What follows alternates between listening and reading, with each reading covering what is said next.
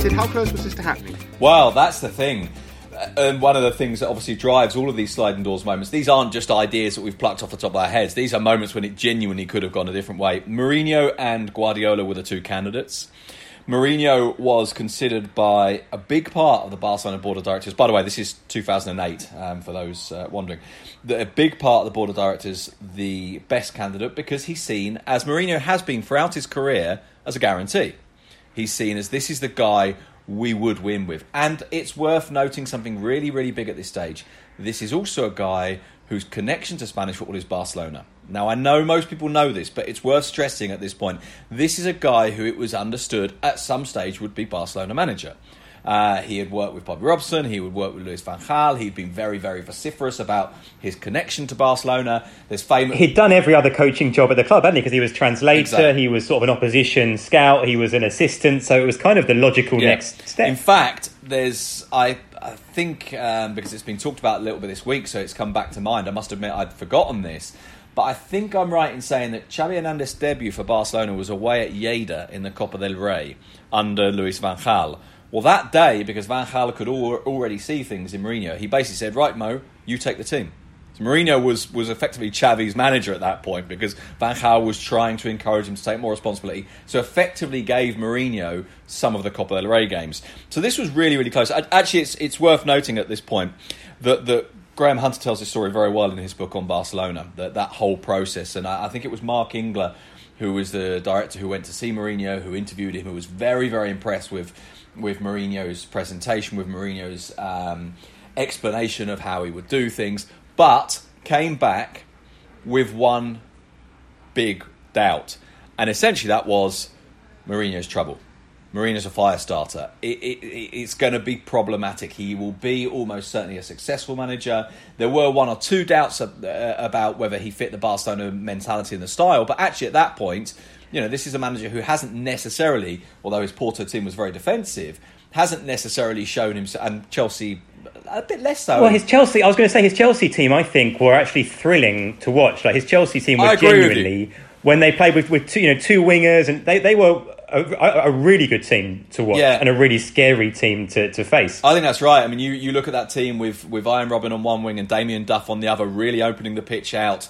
And so there was a belief that, this guy can be moulded to a Barcelona identity, which, by the way, at that point is possibly not quite as, what would you call it, highfalutin and philosophical as it would become under Guardiola, because, of course, the talk of identity gets reinforced by Guardiola's arrival. In the end, they choose Guardiola. There's a very famous line, which is my favourite one, of Guardiola meets Laporta, and Laporta tells him that, I'm going to make you the manager, to which Guardiola says, you wouldn't have the balls. And, of course, he did. What would have happened? How different could it all have been? I remember an article written by El Mundo Deportivo on their front page. And on their front page, it was the team that we would have had Mourinho come in. And so it was after Guardiola had been named. It might have been just before, but at that point people knew it was going to be Guardiola. But it was the team we could have had.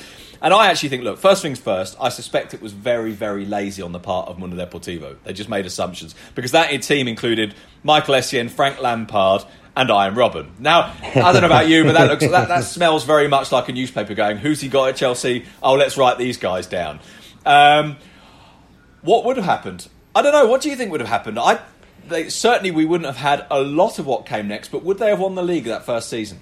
I mean, this is up there with the Di Stefano one that we had, in terms of being so difficult to get yourself into the mindset of imagining what a Mourinho Barca team would have looked like. I guess the big question, like you say, is how long would he have lasted there? Would it have been, as it has been everywhere else, probably a year or two, and then it falls apart? What would Guardiola have gone off and done in the meantime? And the big one, the fact that we went on to have this, probably the iconic Clasico rivalry between Guardiola and Mourinho. If at least the Mourinho role is reversed, and if he's at Barca, who would almost be the Real Madrid equivalent of Guardiola? You know what I mean? If the identities of the teams were kind of switched around, it's so interesting to think about. Well, and as you say, the impact, of course, is everything. Because, Mourinho changes the way that Real Madrid see Barcelona and Barcelona see Real Madrid. He changes the dynamics at the heart of the Spanish national team. He changes the identity of Real Madrid, and of course Guardiola's arrival at Barcelona really reinforces or maybe even changes a Barcelona identity. If Mourinho had gone to Barcelona and been successful and it had all gone very well and there hadn't been many fires, would you have had the legacy that Guardiola leaves? Now that's a legacy that's problematic for some coaches, because of course you can never match up to it.